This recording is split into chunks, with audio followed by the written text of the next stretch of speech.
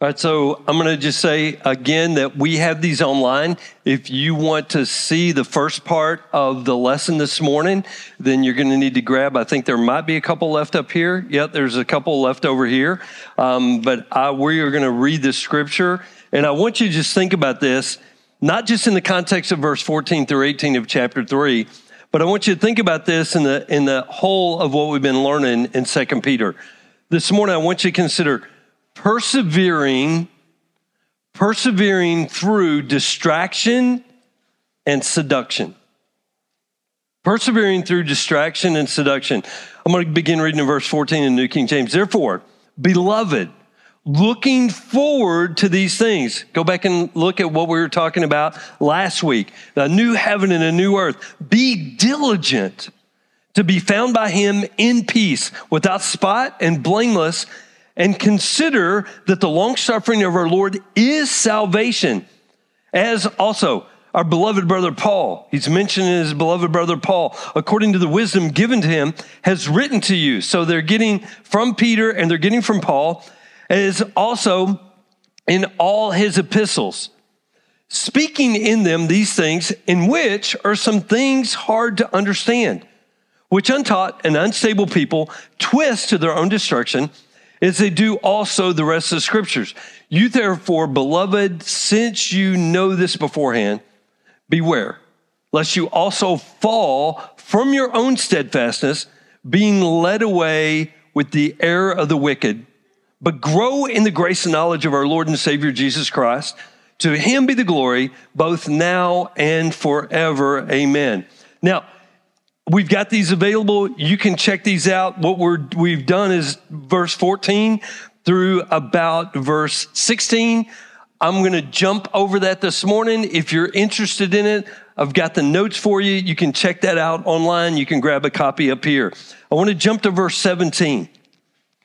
You therefore, beloved, since you know this beforehand, beware lest you also fall from your own steadfastness, being led away by the error of the wicked. Now, what we've been talking about earlier and what we've been discussing is just this spiritual battle that is raging around the globe. There's this cosmic spiritual battle that is raging, and we were discussing that earlier. And so what I really want you to think about as I'm asking you to consider persevering through distraction and through seduction is I want to use the term seducing spirit. And this may or not be a familiar term for some of you. But in the Bible, there are passages that refer to seducing spirits that can lead people astray. This term is most often used in the context of false teaching and deception. We've been talking about that for weeks. Understanding what the Bible says about seducing spirits can help us avoid being misled and stay grounded in God's truth. That's what this church is about. We're not trying to get you to sign on to our creeds, our interpretation. We're trying to be a church family that keeps our eyes on Jesus, and we open up the living Word of God and we study the Word of God. And if we don't understand something, we dig in more and we ask ourselves some hard questions. Think about this. A seducing spirit refers to any spirit or demonic influence that deceives, tempts, or leads people into false beliefs, sinful desires, or unwise choices. We see warnings about such spirits through Scripture as Satan and his demons seek to turn humanity away from God. As Christians, it is vital that we are aware of their tactics and we rely on the Holy Spirit to discern truth from deception. Truth from deception. And that's not just my job, our job. It's our job together, individually and collectively. Let me read 1 Peter chapter 4, verses 1 through 7 in the NIV. The Spirit clearly says that in later times, some will abandon the faith and follow deceiving spirits and things taught by demons. Such teachings come through hypocritical liars whose consciences have been seared as with a hot iron. They forbid people to marry and order them to abstain from certain foods, which God created to be received with thanksgiving by those who believe and who know the truth. For everything God created is good, and nothing is to be rejected if it is received with thanksgiving, because it is consecrated by the word of God in prayer. If you point these things out to the brothers and sisters, which are believers as a part of God's family, you will be a good minister of Jesus Christ, nourished on the truths of the faith and of the good teaching that you have followed. Have nothing to do with godless myths and old wives' tales. Rather, train yourself to be godly. My question real quick, do you even know the godless myths or old wives' tales that you've embraced as truth? Just something to think about. But grow in the grace and knowledge of our Lord and Savior Jesus Christ. To him be the glory both now and forever. Amen. The word grow in the Greek here means to grow or increase, as in inward Christian growth. I want to ask you, are you doing anything to help yourself grow? If you are you adding some fertilizer on your growth? You supercharging it? What's your commitment like? Grace.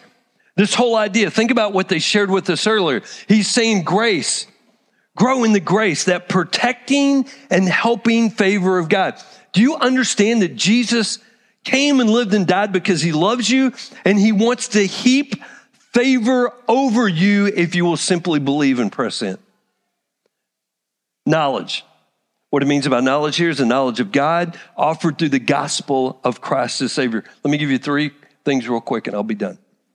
Number 1, church family, we must be consistent or diligent in pursuing Christ. The days of us being half in, half out, I'm going to try, making excuses, we've got to lay that aside and we have got to be diligent and we've got to be consistent in pursuing Christ. As a church family, yes, but I'm talking about individually.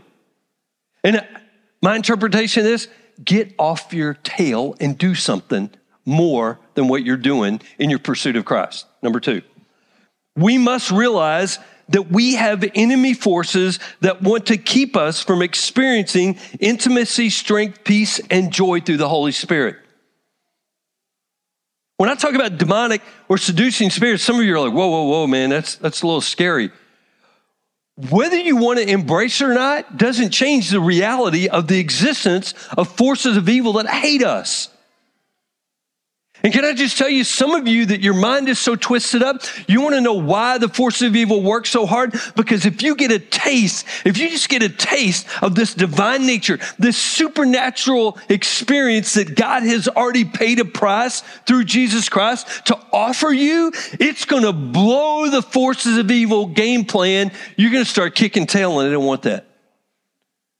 Oh, well, Pastor Tim, that's for all of us that believe. Number 3, we must fight to grow closer to Father God. In other words, taking baby steps through grace and experiential understanding as we learn more about his ways. We've said this, and we're going to need to keep saying this as a church family, especially in these days. Complacency is not supposed to be a characteristic of a passionate follower of Christ. I want us to be a church family. We're going to love, we're going to be patient with everybody. You come as you are. Everybody has a seat at the table here. We're not going to hold your past against you. But what I want and what we want as leaders, as spiritual leaders, we want to attack this whole complacent, well, it doesn't matter. Let's just stop with the excuse making and let's fight individually and collectively to kick complacency out of the building. Out of the building of our hearts. Because it should not be a characteristic. When Jesus said, no, the Old Testament is true. Love God passionately. He didn't say, love him sort of a little bit when it's convenient. Complacency is a beautiful thing in the kingdom of heaven. There's nowhere in Scripture. Some of you, you've used the term backslidden. Where's that in Scripture? Let's kick complacency and let's understand that we need to be passionate pursuers, learning to love God with everything within us, body, soul, and spirit. And we need to learn to love our neighbors. I don't like when they said earlier, love your enemies. Ugh, that's hard. Yeah, the only way I can is through Jesus and passionately pursuing him.